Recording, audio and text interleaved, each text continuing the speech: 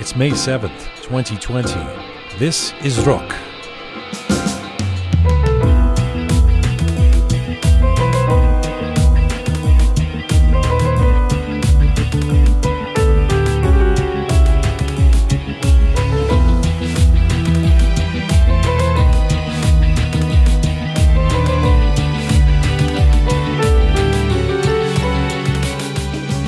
You know, something you can pretty much bank on the entire Iranian global community agreeing upon is the need for unity. There are big challenges and we're stronger together. Strength in numbers, speaking with a common voice, hamamun baham, solidarity. The only thing is we all disagree on how to achieve unity. In fact, it's no secret to anyone in the diaspora that we're actually not unified at all. The divisions can run as wide as the miles that separate us across the globe. Today, one of the best-known academic voices in the diaspora on post-revolutionary Iran joins me for an entire episode to discuss the roots and reality of our Iranian disunity. I'm Jian Ghomeshi. This is Rook.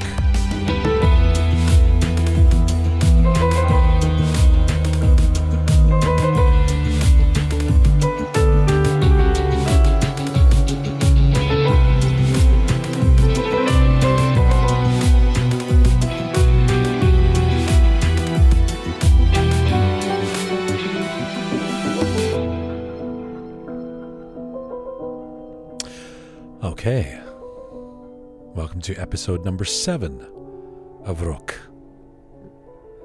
I have both, I have Shaya, as he always is, Groovy Shaya here, but I have Reza as well on the other side of the glass, making a return appearance.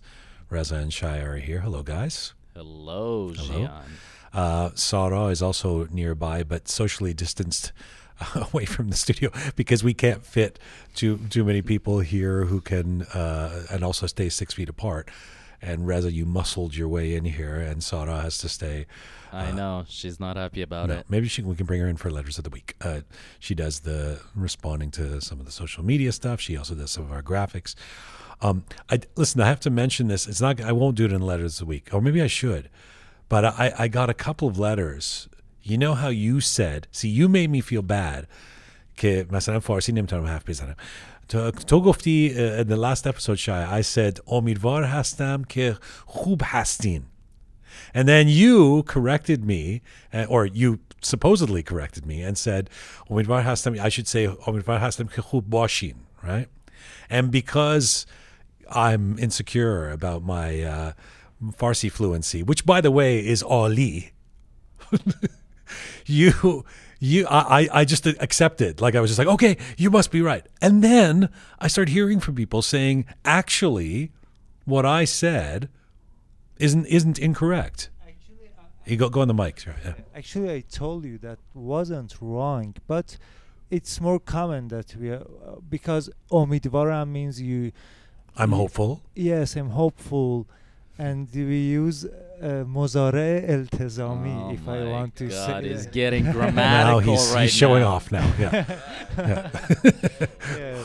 So it's more common that we say امیدوار هستم خوب باشین یا but actually ولی به من گفتن که اگر بگی امیدوار هستم که خوب هستین, it's actually almost more formal. It's actually it's proper to say it that way. To be honest with you, I've never heard of it. But that's correct. Okay, let's just humor him. Yeah. Today we so anyway, maybe I can actually read those letters later on in this program. Today we also we have this, our Thursday feature, Letters of the Week. I speak about that as if it's some produced feature. It's really reading two things that somebody said on YouTube, or whatever. But hey, we're building this. I want to also mention a couple of things. Our website will be up soon. I like that even you guys are laughing about that, as if that's a. But if you're, I don't really know when our website will be up. But if you like what you're hearing, you can subscribe on YouTube or to our audio podcast. If you like the podcast format where it tells you when there's a new episode, you can go on iTunes and if you're not already listening to us on iTunes and follow us there, at the Apple Store or on SoundCloud or Spotify. I also want to mention next week, we have a couple of exciting guests, two well-known actresses of Iranian descent. One currently well-known for appearing in Bollywood, the other for appearing in Hollywood. So we'll be joined by both next week, going from Bollywood to Hollywood via the Persian diaspora. So stay tuned for that next Monday. But right now, today's featured guests. So as we've already made it a tradition on this program of sorts, we see a real global community when it comes to the Iranian diaspora, and we want to provide some kind of connective tissue with Roqe.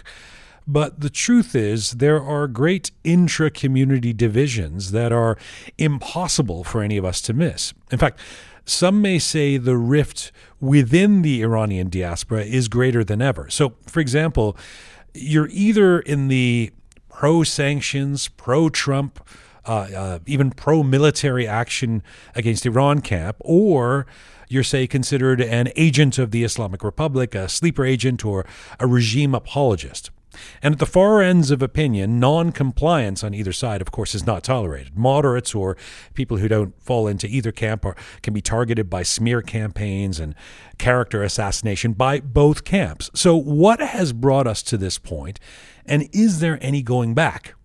My guest today is an internationally recognized expert on Iran and Middle Eastern politics. Dr. Mehrzad Boroujerdi is the director of Virginia Tech School of Public and International Affairs. He's written and contributed to a number of books on Iranian society and politics, including Iranian Intellectuals and the West, The Tormented Triumph of Nativism, and Post-Revolutionary Iran, A Political Handbook.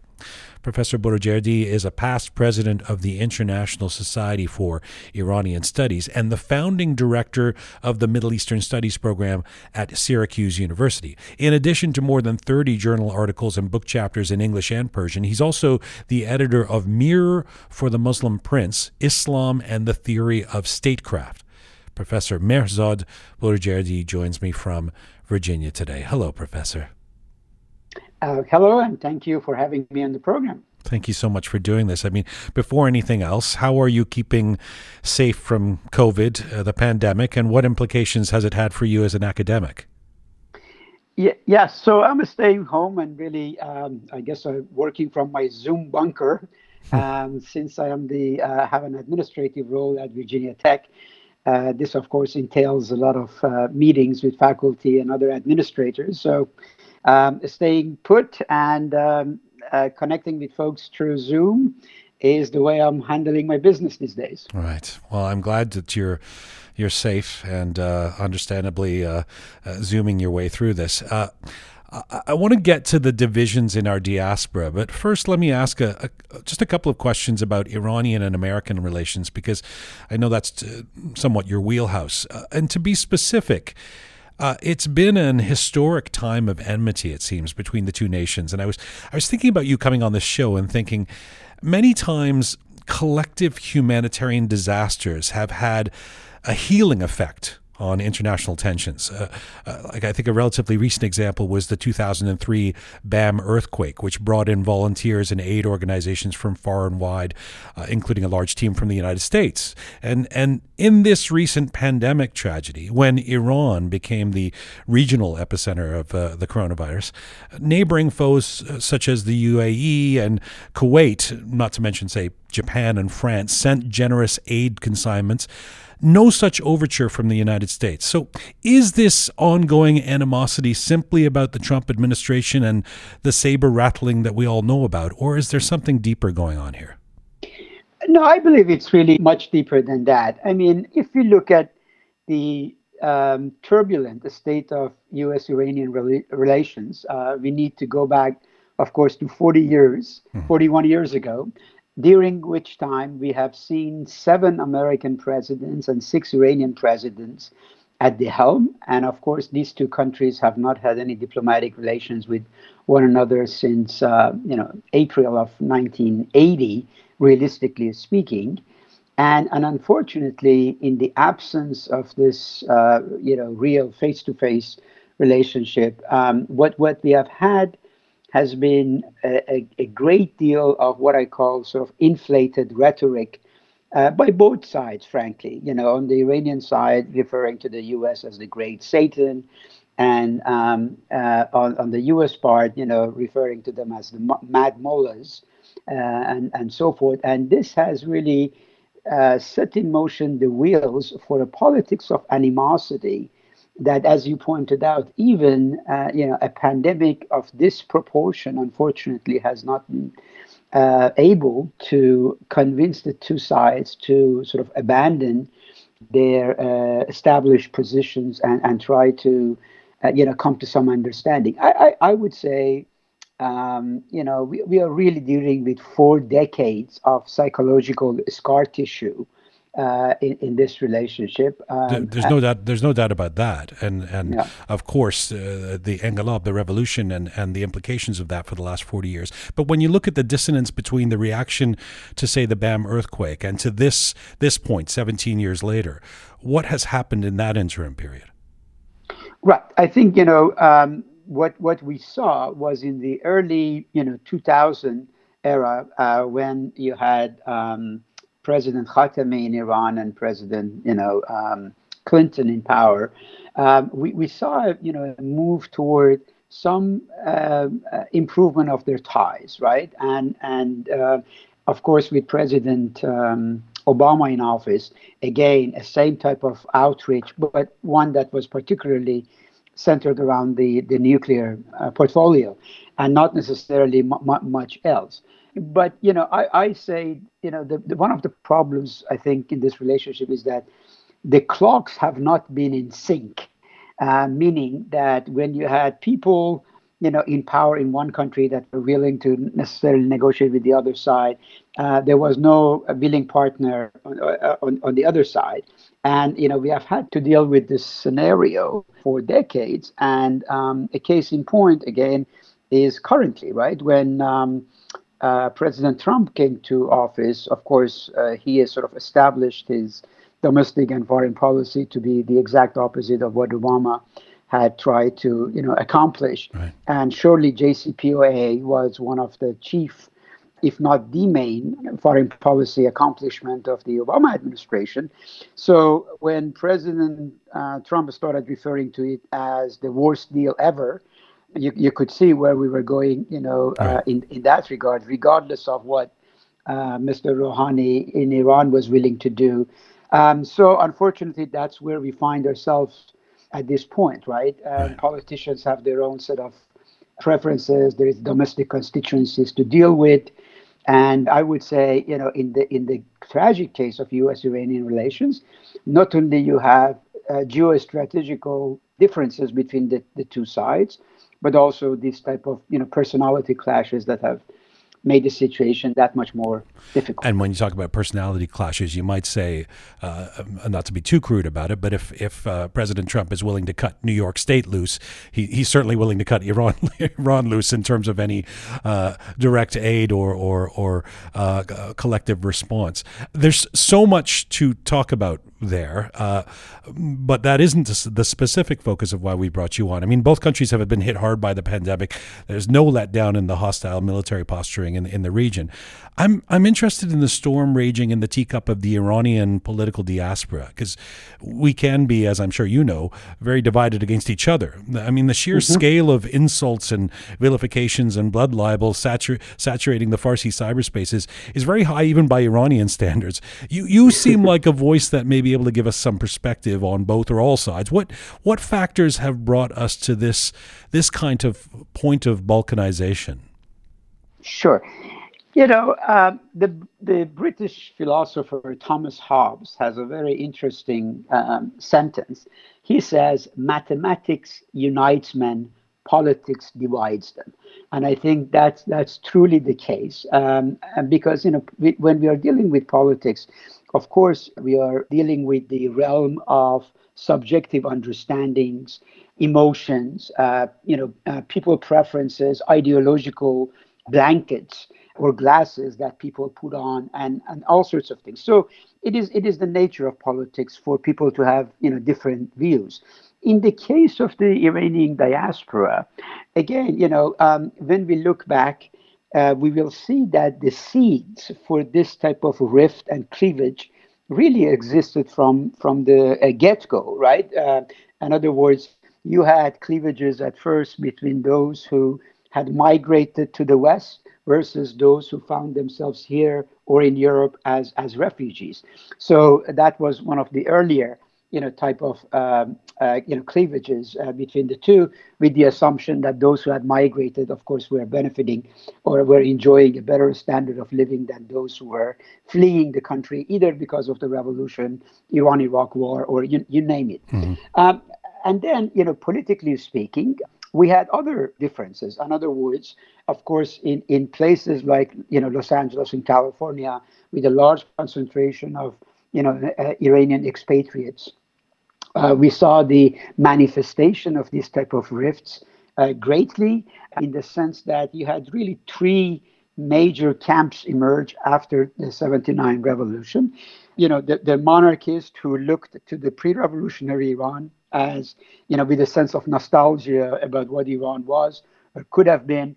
And, they, of course, had to, point the finger at those who were, considered responsible for what had transpired in 78, 79. Right. You had the Islamists who had just come to power after many, many years of being on the sidelines. And of course, they felt that they were on a very just cause, and their favorite slogans and so forth have to do with the subservience of the Shah's regime toward the United States, the 1953 coup, and issues of that sort. And therefore, they had their rhetorical weapons all loaded and ready to go as well. And then, in between, you had smaller camps of nationalists as well as, leftist forces of various persuasion in the Iranian diaspora, which gradually, I think, were overtaken by the course of events in Iran, right? So there was a lot of things that was happening inside Iran that I think left its indelible mark on these internal episodes of infighting among the expat community right now. As things evolved, and as the Islamic Republic consolidated itself a bit more and didn't really have the type of existential angst that it was experiencing in the early days of the revolution. Certainly, the government tried to find, people outside Iran who could, promote its message, if not necessarily as full-fledged, lobbyists, as people who were sympathetic, right, to the cause and the message of the Islamic Republic. And I think this too contributed to the rift that we are, witnessing right now. And then I think the other factor that has really been supremely important, but maybe on the background, has been the impact of sanctions. So with the sanctions policy, unfortunately, contrary to what was being said, in the early days when these things were introduced, that, we can have something called smart sanctions that will only be impacting a particular group of people. In reality, we realized that this really was not the case, that sanctions ended up being quite imposed in a rather blanket fashion, and therefore, your grandmother or my grandmother could also be impacted by it just in the bazaar, right? Mm-hmm. By the price of, buying a refrigerator, let's say, which had nothing to do with politics and yet was impregnated with this politics of animosity and the sanctions regime that, had come into play. As such, and as we had decades after decades of this type of, policies, something happened in the sense that the American political establishment felt that sanctioning Iran, which they viewed as their chief geostrategic rival in the region, right, was the best course of action, because regime change was certainly not a possibility, realistically speaking, or you had to pay a heavy price. In other words, if Afghanistan and Iraq gave the U.S. A hiccup of sorts, going to Iran and doing the same type of thing, in my view, will be a cause for massive indigestion. Okay, and therefore, I don't think that was ever part of the game, and therefore, sanctions were considered as the most suitable politically acceptable substitute. But why have sanctions? Why have? I mean, I think you've sort of answered this, but why would sanctions in particular divide our own community more? Well, I think it divides because, again, as this economic situation in Iran deteriorated, the mindset that, successive U.S. administrations subscribed to, and I think, frankly, part of the Iranian diaspora has bought into, was this, that, okay, if we are not going to have boots on the ground, sanctions is the best remedy, right, because it is going to make the Iranian regime fragile and weak, and therefore susceptible to change, because the people are going to rise up and bring about the change, right? But this is starving the people. This is madness. We shouldn't be. Absolutely. We shouldn't be sanctioning the sanctions. But let me try this out on you. Do you think? Because in part of I have to tell you, the impetus for developing this show, a show in English aimed at the Iranian diaspora, is the sheer growth of the diaspora. 40 years ago, this would have been a quaint little program. Oh, that's cute, the Iranian diaspora. But as you know, the numbers have grown by the millions, especially in the last 2 decades. And it feels like, my main experience is in Toronto and New York, but it feels like as Iranians have migrated from Iran in bigger numbers, the divisions from Iran have also migrated or have amplified. Does that resonate for you? Do you think that's true? Absolutely. I think, politics is something like, your backpack, right? It travels with you. It comes with you. And surely, the fact that, as you pointed out, this massive number of people who have left Iran after 79, first, because of the revolution and the Iran-Iraq war, and then, as we saw, for example, after the Green Movement of 2009, and then, more recently, it has come in various, waves. And historically speaking, this is really one of the largest ever migrations that we have seen in Iran's long history. Yes. Okay, and therefore the numbers have gone up dramatically. Remember, this was also the migration of the cream of the crop. This was sort of the best and the brightest, right? The ones who had the educational or the business skills and so forth, who were leaving the country.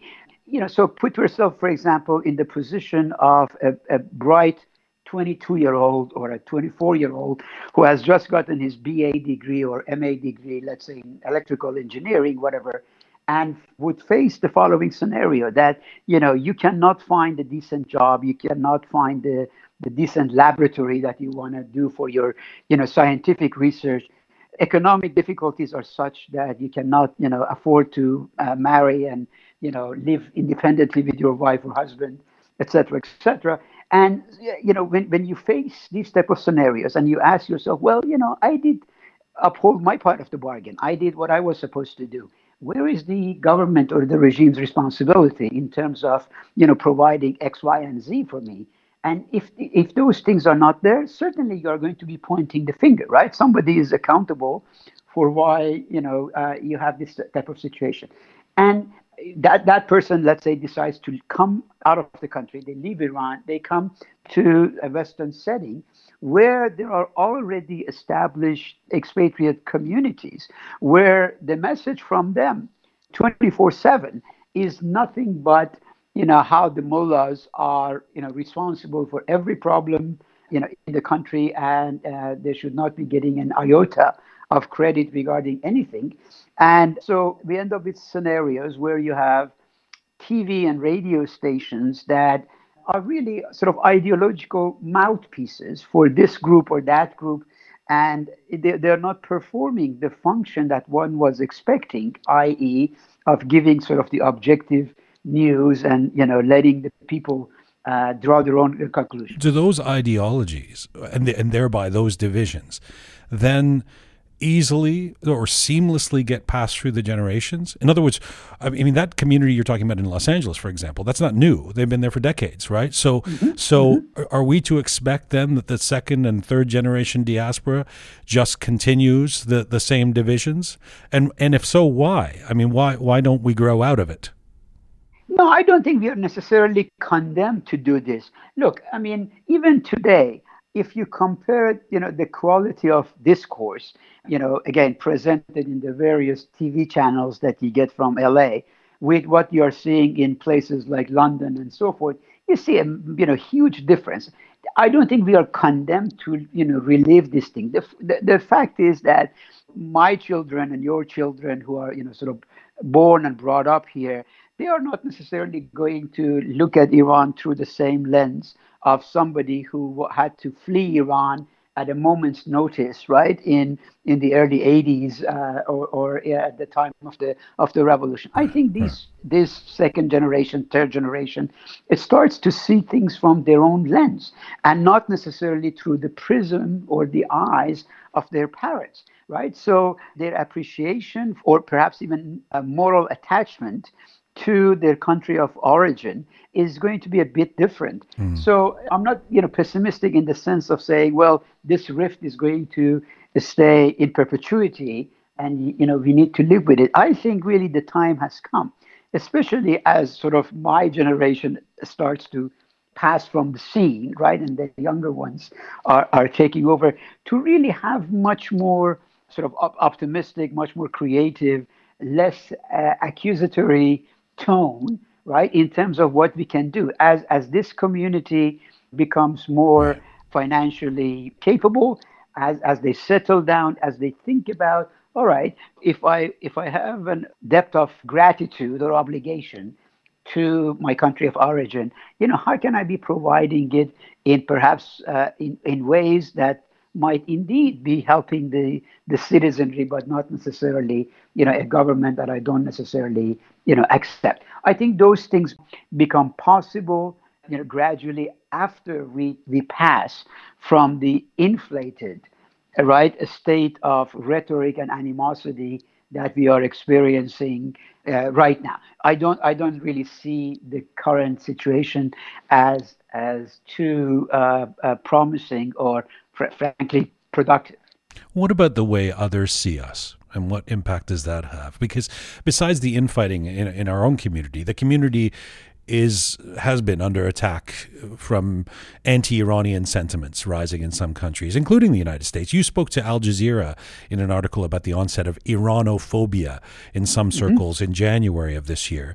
And I was thinking about, Professor Neda Maqbooleh does an amazing job of chronicling the way the Iranian American community has been seen in recent decades in her book, The Limits of Whiteness. And if I can remember correctly, she talks about how, pre-1979, pre-Inqilab, it's sort of, it's pretty much irrelevant. There's a positive image for those who even know what Iranians are. Then it becomes extremely negative post-revolution, the hostage crisis, etc. And then there's another uptick in negativity, a massive uptick in negativity after 9/11, ironically, of course, because Iran didn't have much to do with 9/11, you might argue. But are we seeing that kind of period again?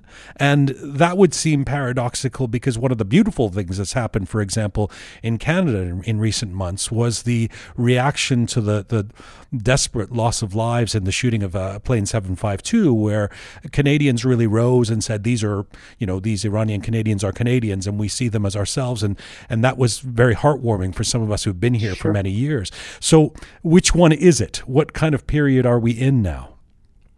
Right. I think you raise a really very important point. Look, as you mentioned in the introduction, the subtitle of my first book had the word nativism in it.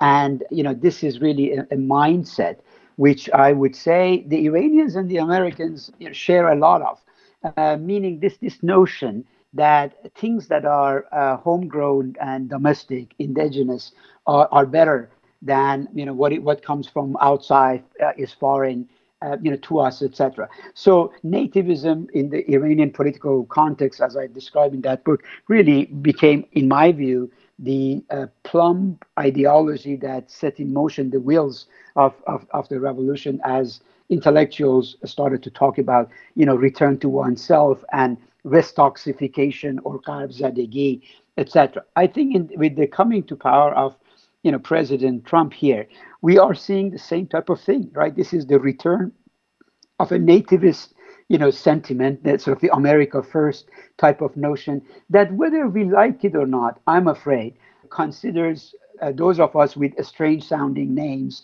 accents, black hairs, and what have you, Right. as not necessarily part of that sort of circle of trust, right? That part of that fabric of this society. So there is as you mentioned in the work of Neda, this notion of there is a exteriority assigned to us.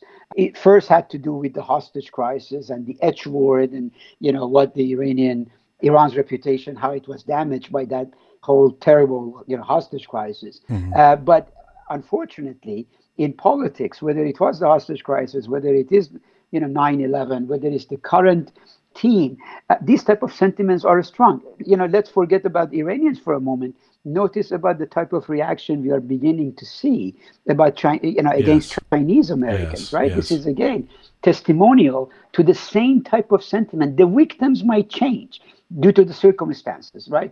To what the perceived cause, but the nature of that sentiment is there. So yes, I'm fully with you. What happened in Canada was really refreshing, reassuring. It brought our common humanity together and demonstrated that. But at the same time, as I said, unfortunately, politics has this tendency, right, to create scapegoats, Yes. and for the average citizen, often pointing the finger and blaming those who are somewhat different from the majority has been a favorite way of settling the scores or clearing your conscience cheaply by saying it is not our fault. There are really these foreigners who have done this. There is a fantastic book and a documentary that I really highly recommend to your audience. It's called The Faces of Enemy by a gentleman named Sam Kean. When you watch this documentary or you read the book, you really see how this politics of enmity, of how creating self and the other, is really the very stuff of politics. I mean, I don't want to get philosophical about it, but even in philosophical terms, you come across the writing of a German thinker like Carl Schmitt, and he basically says, let's face it, politics divides people into two groups, friends or foes, right? And it's as simple as that. But what are the policy implications of that nativism? Or I should say, what are the implications of policies that come from that nativism? Because with the Muslim ban and the suspension of the electronic diversity visa lottery in the United States, and all the other measures put in place by the Trump administration to prevent the entry of new Iranian migrants, say, to the United States, there can be this sense that no fresh blood, is being introduced to our community in the United States, and that this will have an impact over time of somehow diminishing the community. What is your take on that? Yeah, so I'm afraid, the type of things that President Trump has introduced, like the Muslim ban, etc., and making the visa requirements, all of those things that much more difficult. I think they are absolutely casebook examples of nativist sentiments. And by the way, let me add in parentheses that when you look at U.S. history, please realize that this is not something that has started with President Trump. This is a long established tradition in the U.S. You go back to the 19th century, there was a movement called the Know Nothings who were saying the same type of things. The biases against the Irish, the Italians, migrants to the U.S. again goes back more than a century. So this is a very potent ideological stream that I think President Trump has managed to tap into. And again, we see it play itself out in daily news about how he is referring to the whole coronavirus and, you name it. Right. As far as whether it's going to prevent really fresh blood from coming into the country, I'm not sure. Again, it really depends on how long lasting is this going to be. Are there going to be legal challenges to this type of policies in the coming years that manage to be successful and therefore, reverse some of these processes? At what point will we reach the sense that we realize that, okay, beyond the political rhetoric that is coming out of the White House, there are certain realities that one has to deal with. Look, you go and take a look at the data that the Department of Education puts out, right, on the number of people who earn PhDs in mathematics, right. let's say. in the United States. They are predominantly people who were, born outside the United States. But that's right? why it's And counterintuitive. Sorry to interrupt you, but that's why it's counterintuitive. I mean, it may seem naive. I'm sure it'll be seen as naive for me to even ask this, but Iranian Americans are one of the most successful migrant communities, as you mentioned earlier. Best of the best, plenty of highly educated doctors, researchers, academics, entrepreneurs. It would be fair to say that Iranian Americans have always been this major source of what's called soft power for the United States, at least in the last half century. So, on the face of it, why would any U.S. administration want to deprive itself of such leverage? Well, again, it's a very good question. I would say the mindset, at least the one that we are witnessing right now, right, is not necessarily thinking in those terms. I wouldn't say it's really a smart statecraft, coming out of the White House in terms of how they see these things. And there are really daily reminders. I mean, I deal with the scientific realm, right? So I am a man who looks at numbers and stats and so forth to draw my conclusions. So as I said, the Department of Education has these annual surveys that they do of the number of people who earn PhD degrees, etc. We have all this data available to us to know. As you pointed out, Iranian American community, along with Indian American community, are two of the most, successful expatriate communities who have, come here and settled down and contributed massively to the betterment of the state of knowledge, etc., in this country. Indeed, there is a gentleman who, in California, I forgot his name, but he has doing this fantastic work about putting out data on exactly what has been the contribution of Iranian doctors, lawyers, and so forth in various realms of life. You see, part of the problem that I see, frankly, here is that, and we are beginning to change this thing again as this sort of second generation learns the ropes and becomes more, adept in learning the politics of, lobbying, creating NGOs and the like. Even though we have this massive human capital on the part of the Iranian American community, I am afraid we have not had those institutional representations or representatives who have really been effective mouthpieces, right, for this type of thing. Sure, we have groups like PAYA and others out there who are trying to do some of these things, but there is really massive amount of work to be done. I live in Washington, D.C., right? This is the land for lobbies and interest groups and so forth. And you look at any community, be it the Arab community, the Chinese, Koreans, et cetera, et cetera. Everybody has their own sort of effective interest groups that are advocating for them. We need to embrace this politics of advocacy. You see, I think the mindset on the part of many in the Iranian diaspora for many years was that our suitcases are ready. We want to go back to Iran when this regime changes. Well, the exilic mindset, but those situations, it's just a pipe dream, right? It's not happening. So we need to put down those suitcases. We need to realize that we are here. We are developing roots. And if you allow me, I say this as a parenthetical note. Back in 2000, which was the last time I went to Iran, there was a conference where they invited me that the subject of conversation was dialogue with expatriate Iranians. And, many of the Iranian political dignitaries were sitting in the room. Of course, this is during the time of President Khatami, where he was talking about dialogue of civilization.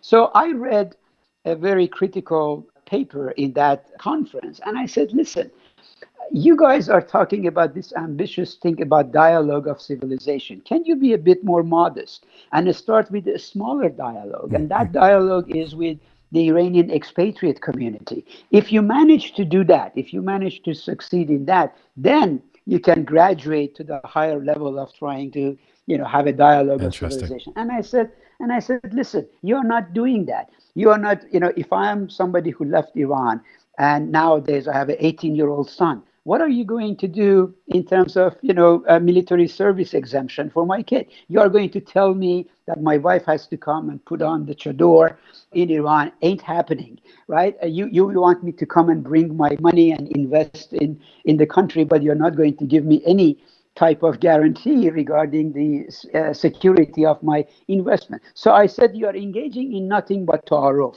right? This is just pleasantries. Right. And unfortunately, you know, when we compare governments such as, let's say, the one in China or in India, how they have managed to lure back many of their best and brightest, right? China, believe it or not, the investment that the Chinese expatriates are making in China is the largest in the world, right? India, same type of thing. You know, they have gone and done it. Why? Because they had governments that were far-sighted enough, intelligent enough, that they said, okay, they're this welcoming is a human capital right. that we have there. Right. Absolutely. But we don't see it. But Dr. Morojardi, there are some high-profile Iranians who I'm sure you know, who are vocal advocates of a severance between the United States and Iran. No green cards, no entry, no cooperation between the countries. Do you find that surprising? I frankly do find that surprising. And let me say this. Again, unfortunately, living in Washington too, and, you know, having been involved in discussion with U.S. government for the last 4 decades, yes, I see this. Unfortunately, it has become a situation where people who, you know, you would expect better off, right? Whether they are journalists or, you know, public intellectuals, etc. And unfortunately, everybody has taken on this role of being for or against. And I'm afraid we are shortchanging ourselves. You know, somebody asked me the other day, can you name a few, you know, people who are objective enough for some analysis on Iran without necessarily being, you know, pro or anti-regime? And could you? I had a hard time coming up with names. Right? So right, you know, right. I mean, I think that's a tragedy. I'm laughing at it, but really, it's a tragic right. thing, because, you know, the nature of this relationship is so complex. It's so nuanced that, you know, reducing it to a bunch of slogans, right, I don't think is really going to do anyone any service. I mentioned something about my latest book that you were kind enough to mention, yes. This post-revolutionary Iran book. You know, the reason I did this book, it might be interesting for your audience, and that is the following. You know, I realized, again, having come here and having talked to various folks in the State Department, Defense Department, etc., for the last, you know, 3 decades or so, I realized that their knowledge of Iran in so many ways is really just surface deep, right? They know about a few leading personalities, mm-hmm. but when you ask them more substantial questions, and I did this in one session where I asked, you know, the audience, I said, can you guys talk intelligently for 5 minutes to me about, you know, what do you think is the collective profile of somebody who becomes a mayor, a governor in Iran? And, you know, there was this strange silence in the room because, you know, nobody really had done any type of empirical study. So I said, okay, I'm going to go and reinvent the wheel. So I wrote this book, which puts together the biographies of 2,300 yes. Iranian politicians from day one of the revolution up to now. Why? Because I wanted for the first time to move away from this sort of journalistic narrative on Iran and provide hard data on, you know, this many members of the Iranian political elite, so that a bright PhD student can go and do some fascinating empirical research about who these people are, in addition to the, you know, 100 tables and so forth that I have assembled in the book, so that we have a better understanding of who these people are, why is it that they do what they do, etc. But, you know, again, unfortunately, we have taken the easy way out. It's the dominance of, you know, rhetorics and slogans and finger pointing rather than more in-depth analysis. Can I just say, you're modest when you say you've written a book. That's not just a book. That's a blueprint of this kind of information, and correctly lauded by so many people in academic circles and the diaspora. Again, that book is for people listening, Post-Revolutionary Iran, a Political Handbook, that came out in 2018. You know, this whole conversation, I asked these questions, and I have one foot in a camp as well, kind of saying, should we be cutting our own community a bit of slack? Because we live in an age of populism and extreme polarization everywhere in the world, right? I think of Brexit in the UK. I think of the extreme divisions in France right now. I think of the obvious polarization in the United States. Could it be that the Iranian global community is basically reflecting the same radical polarization of every other community? No, that's absolutely true. I mean, I don't think the Iranians are any exception. They can be impacted by the same dynamics and wave of thinking that, we see in other places. Look, notice, for example, again, forget for a moment Iran. Look what happened when the issue of Syrian refugees came up, right? And what was the reaction in so many European capitals to whether they should be opening their doors to accepting these folks or not, right? So populism, nativism, etc., these things are on the rise. This is a universal phenomena, and it's a very powerful and potent way of thinking that we should certainly be taking it seriously. And yet, when we are speaking of this Iranian diaspora, I think, I hope that we take into account the fact that, again, these are highly educated people, highly skilled people, who have had the luxury of living in some of the freest countries in the world, seeing the shortcomings of how things were back home and how things are here. In other words, I think we can be effective interlocutors in the sense that we understand, these two cultures, right? And therefore, when an Iranian simplifies or oversimplifies or engages in generalizations about what America is all about or Americans are like, we should stop them with the same type of intensity that when an American passes judgment on our compatriots. That's true. And, getting back to that Iranian American community, or even the global Iranian diaspora, there's a sad element to this where there still seems to be a discomfort with our own identity in parts of the community. So, for example, in 2010, this isn't that long ago, in a U.S. census in California, only a fraction of the Iranian American community identified themselves as being of Iranian descent at all. Others chose to identify as, say, Armenian or Turk or some other ethnicity. Also, there are many Iranians living in the States or elsewhere who describe themselves as Persians, something I remember as a kid after the revolution here in Canada that my parents would say, to kind of, as if to trying to avoid the guilt or externally imposed shame of being Iranian somehow. Are you disheartened that these patterns continue? Yes, but also as a social scientist, I also understand, what is at play here. Look, there is absolutely a psychological need, right, for acculturation on the part of many. Therefore, when it comes to the census, they can put on the check mark based on the white racial category and move on and, do not see any need to be more specific about their background. Or, as a social scientist, I understand that in Iran, unfortunately, both before and after the revolution, we have not been able to properly address the notion of the various ethnicities that exist in Iran, and thinking of them as part and parcel of a bigger whole, right, a bigger group. And therefore, it is natural that, as we see inside Iran itself, manifestation of this type of ethnic demands being voiced in stadiums and the like these days. So this is all understandable. But I also want to make another point. You see, an Indian thinker said something about identity that I really has sort of captivated me for many decades now. His argument was that identity is like archaeological layers, right? There is one layer on top of the other. So if you want to understand who I am as a person or who you are, really what we need to do is we need to scratch the surface, or better yet, we need to pick up a pair of scissors and make a cut, right? When you make that cut, you realize that what makes any person who they are sort of a multiplicity of identities, right? Whether they are, what is their job, what city they come from, what is their, ethnic background, what is their ideological, standpoint, are they a husband, wife, etc., etc.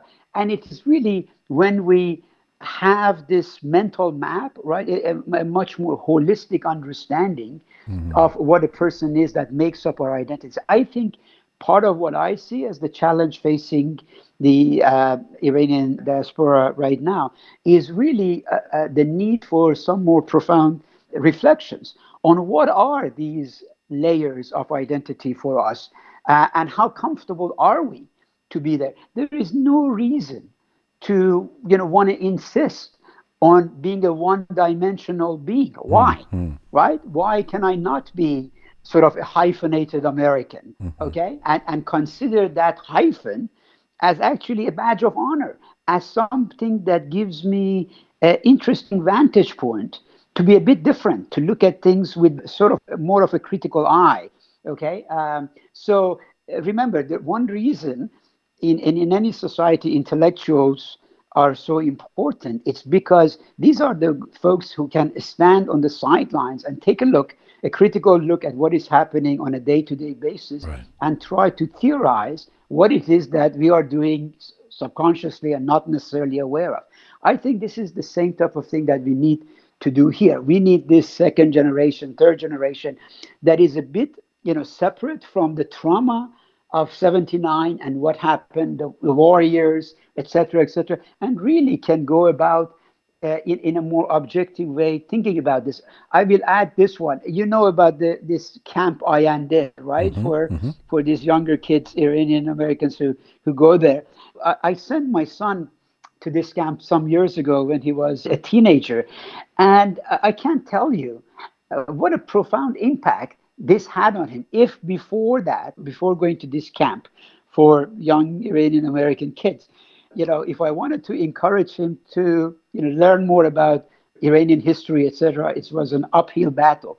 He goes there thanks to peer pressure or the impact, etc. He comes back and starts asking me all these, interesting questions. Tell me more about what is Zoroastrianism all about, right? I mean, these were the type of things that had changed inside of him. So as a father, but also as a social scientist, I realized, okay, something really is interesting happened. My son, and I'm sure there are many like him, are responding not necessarily to our inflated rhetoric, right, about nationalism and patriotism and so forth, but he's seeing people of his own kind, okay, born and bred, here in the U.S., and yet there is something that is like an umbilical cord, right, that ties them to that country of origin. Well, I'm an example of that. I've grown up entirely outside of Iran, but I feel that umbilical cord, and also, I think that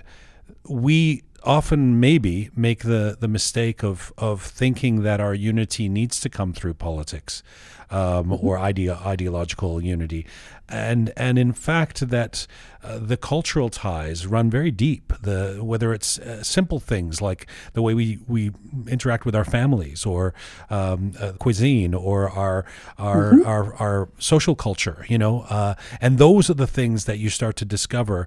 I say this as someone who grew up as a kid in the 80s and hit my teens in the 80s and went deeply into the ethnic closet, not wanting to say I was Iranian because it was scary. There were no other Iranians around. People just thought, oh, terrorist hostage crisis. And it wasn't until I came out of my teens and was in university in the 1990s where I thought, wait a minute, there's nothing wrong with being Iranian. In fact, I love being Iranian. I've had this imposed on me externally. So what saddens me is when the divisive political discourse prevents us from being able to come together culturally. Yeah, but I think you said something really profound here. Look, political change, right, is, contrary to what people might think, is much, much easier than cultural change. And thanks God for that, right? In other words, you can change a regime through a coup, a revolution, voting, whatever. That's easy done. But it is really hard to change the culture of a country or a community. It's like, you have to introduce change with eye drops, right? It's going to be incremental. It's going to be a slow, gradual, and so forth and so on. So I think what we have going for us, as you were pointing out, is that there is truly a very rich culture, a very rich language, literary tradition, etc., that can be the building block for this generation that can take pride in their place of origin, etc. So their Iranianness can be something that, again, hopefully once we pass these polarizing time that we are living through, right now, I think it's something that is going to be a fantastic cultural reservoir that people can tap into, right? And how fortunate are these folks who are living in diaspora, in the sense that whatever country that they are living in or they were born in, right, has given them something, and their country of their birth or the country of their parents' birth, etc., can provide another cultural capital for them to tap into as well. It can enrich us in so many ways. When I see my kids switching from English to Persian, when they do not want others to understand what it is that they are saying, I say, God, these guys are well equipped, right, to deal with so many situations that they might be encountering. I love that you went there in terms of as we end this off, because that's exactly where I wanted to go in terms of before I let you go, asking you a question on a more personal level. Sure. This has been such a difficult year for Iran, for people of Iranian descent. Think of the brutal crackdown on protesters in the fall. Think of the near war with the United States, the shooting of Flight 752, the COVID crisis. Where is your heart these days as not just another one of us in the Iranian diaspora, but as the guy who literally has written the book on post-revolutionary Iran, and talk about those seeds of hope that you see for the global Iranian community?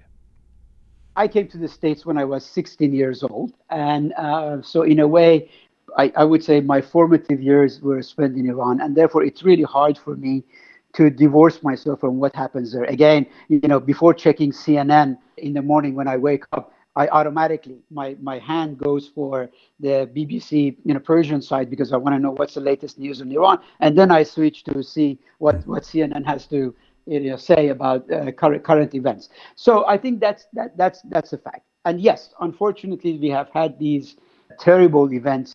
Frankly, I think in Iran we are dealing with a situation where we have a regime that is truly not representative of its citizenry, and the people certainly deserve much better than what the Islamic Republic has been able to give to them. But as I said, I, for one, do not embrace this, policy of sanctions and so forth, because of the collective damage that I think it does for the ordinary citizens. So I think it is part of my moral compass that I need to maintain a degree of distance from whatever government, from whatever media outlets, etc., that is out there, because I want to be able to speak my mind as I see fit, be it the American political establishment, the Iranian political establishment. It doesn't make a difference. I think people like me who are social scientists or are public intellectuals of a sort, we have to sort of have this obligation to be there. Jean-Paul Sartre had something really fascinating to say about the role of intellectuals that I mentioned in one of my books. He said, the role of an intellectual is like that small piece of, a stone that gets caught in your shoes, right? You know how it bothers you, that piece there? Yes. The role of an intellectual should be the same thing, right? You should be able to tickle a society's conscience. You should be able to push the envelope on them, on how they're clearing their conscience cheaply, or how they are resorting to stereotypes, simplistic narratives of how things are. That's the role I think we need to be, playing. And again, in terms of the diaspora, I think this is fantastic, because this is a community that has two streams of water, right, coming into this big ocean. So with that, I would say we have the opportunity to take that critical distance and be able to hold our politicians, intellectuals, etc., accountable for the type of narrative that they put out, and challenge them when needed, so that we can elevate the level of thinking and discourse in our respective community. It's truly a pleasure to get to talk to you. Thank you so much for doing this today. Thank you for giving me the opportunity. Bye-bye. Bye-bye. Dr. Mehrzad Boroujerdi, director of Virginia Tech School of Public and International Affairs. His latest book, Post-Revolutionary Iran, a Political Handbook. He joined us from Virginia today.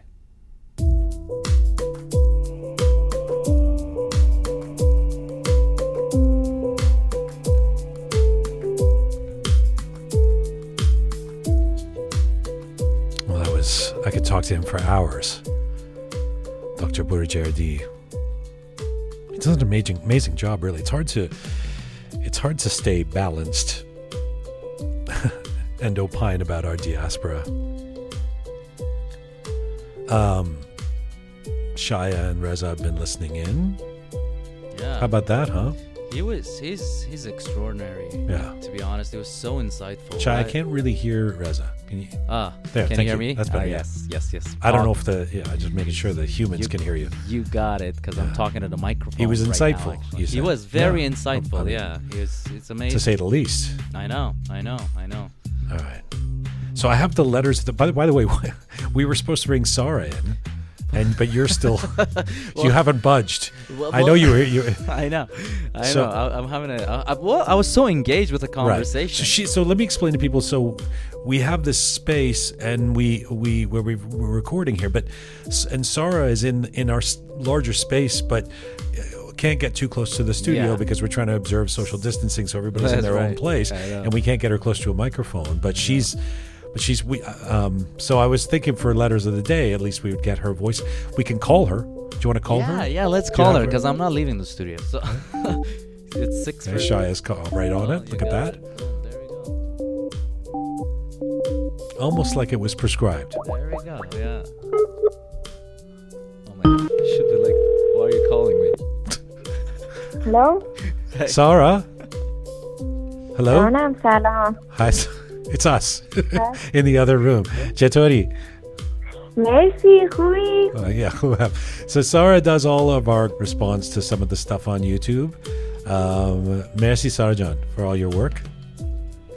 خواهش میکنم. I'm working on social media. I know. مثل هر روز. I know. Sarah, و دارم فکر میکنم که رضا چند روز آف میخواد. She's What? What'd she say? Reza چی؟ رضا آف لازم داره. یعنی که باید بره دیگه. من بیام اونجا تو استودیو. همش رضا. Let me just explain it. Sarah is wondering why Reza occupies the studio and Sarah doesn't come in. Next, for sure. That we'll keep switching it up. Anyway, merci Sarah جان. می‌خواستم الان نامه‌ها رو بخونم, letters of the week. We're going to do that. Okay? Do you want to stick on the line while I do it? Hello? Hello? Oh, do you want to stay on the line while we do the letters? She's like, well, why? Yeah, she picked them herself. Okay, so Kaveh Ansari. So our episode 5 of Rook was featuring Sanaz Sotudeh, the amazing classical piano player from Vancouver. Kaveh Ansari left us a message on YouTube. He says, "Thank you for this interview.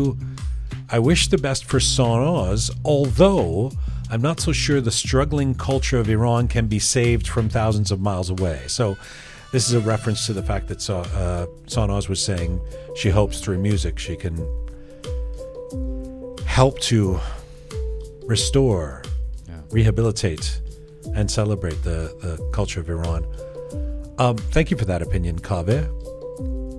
This from Marlene Shap-Curry. On Instagram about the same episode 5. Sanaz is a class in her own. Thanks for bringing a world-class pianist into my world in rural Canada. Rook Media accomplished that for me. Thanks. Thank you very much for that, Marlene.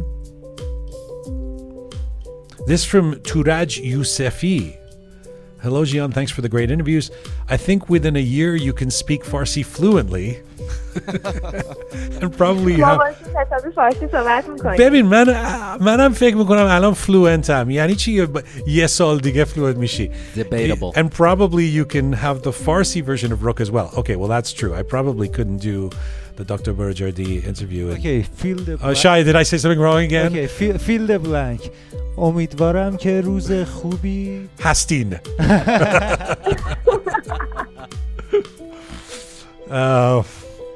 Thank you for that Turaj Yousefi. ولی من فکر کنم اگه با من حرف بزنی پیدا میکنی که میتونم حالا fluently دیگه زیاده ولی See, the problem is I start speaking Farsi and you guys immediately start laughing. That's not helpful. It's really cute. Yeah, okay. It's cute. Thank you. Yeah. It's cute. Thanks, Sarah. And with the letter of the week, Negin Dusti Alavi.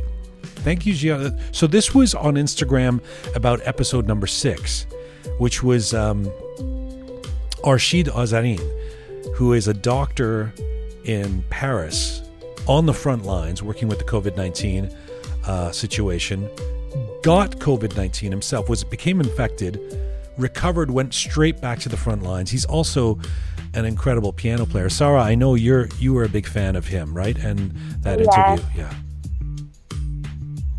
He's pretty inspirational.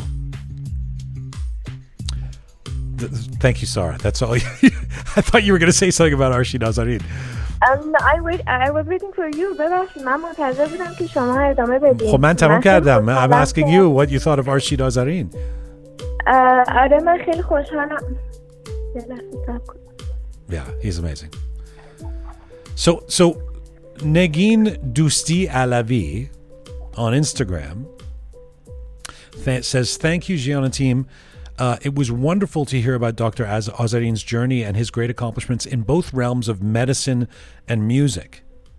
Negin says, in my opinion, what a good doctor and a good musician have in common is their unique ability to be present in the moment, to detect subtleties, and to merge their repertoire of knowledge and perceptions in order to connect with people at a personal level.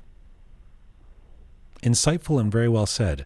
Negin, you have our letter of the week. All right. من خیلی خوشحالم که از چند سال پیش کار پیانو آقای آذرین رو دنبال می‌کردم و وقتی که توی این برنامه ایشون رو دیدم خیلی خوشحال‌تر شدم. فقط من اینو باید میگفتم که نگفتم. Merci. Thank you, Sarah. Thank you for that. And thanks to Shaya and Reza. Info@rookmedia.com is a way to reach us or post on any of our platforms.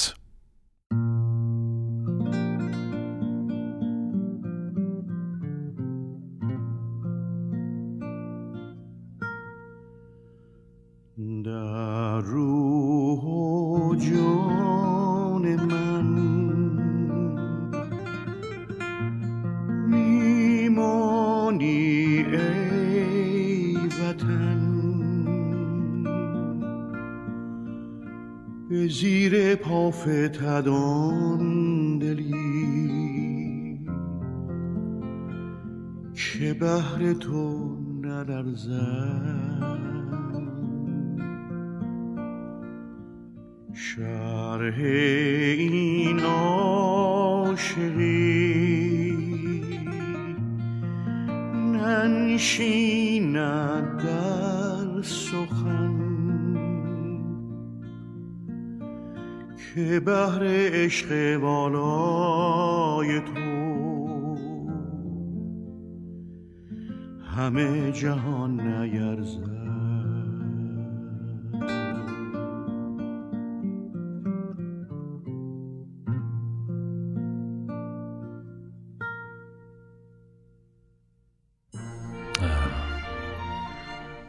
Going out on a song called Iran, Iran.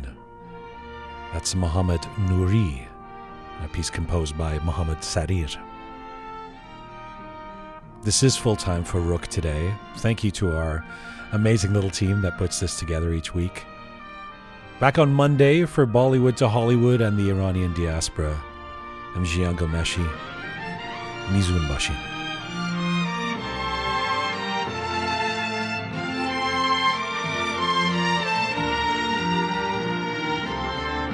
در روح و جان من میمانی ای وطن به زیر پافتدان دلی که بهر تو نلرزد. شرح این عاشقی ننشیند در سخن، که بهر عشق بالای تو همه جهان نیرزد.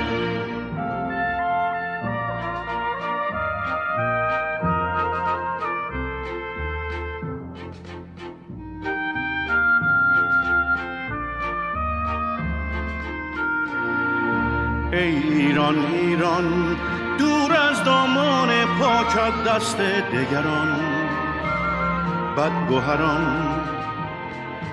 ای عشق سوزان ای شیرین ترین رویای من تو بمان در دل و جان. ای ایران ایران گلزار سبزت دور از تاراج خزان جور زمان. ای مهر رخشان ای روشنگر دنیای من به جهان تو بمان.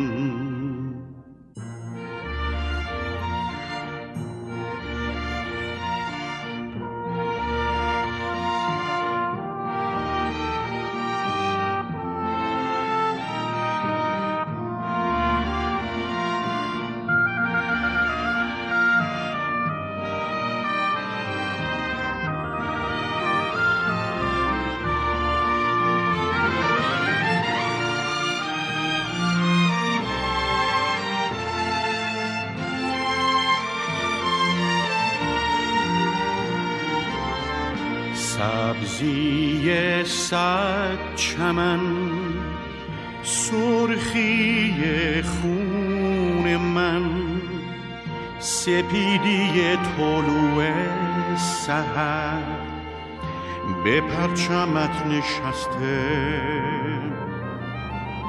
شرح این عاشقی ننشیند در سخن بمان که تا ابد هستیم به هستی تو بسته.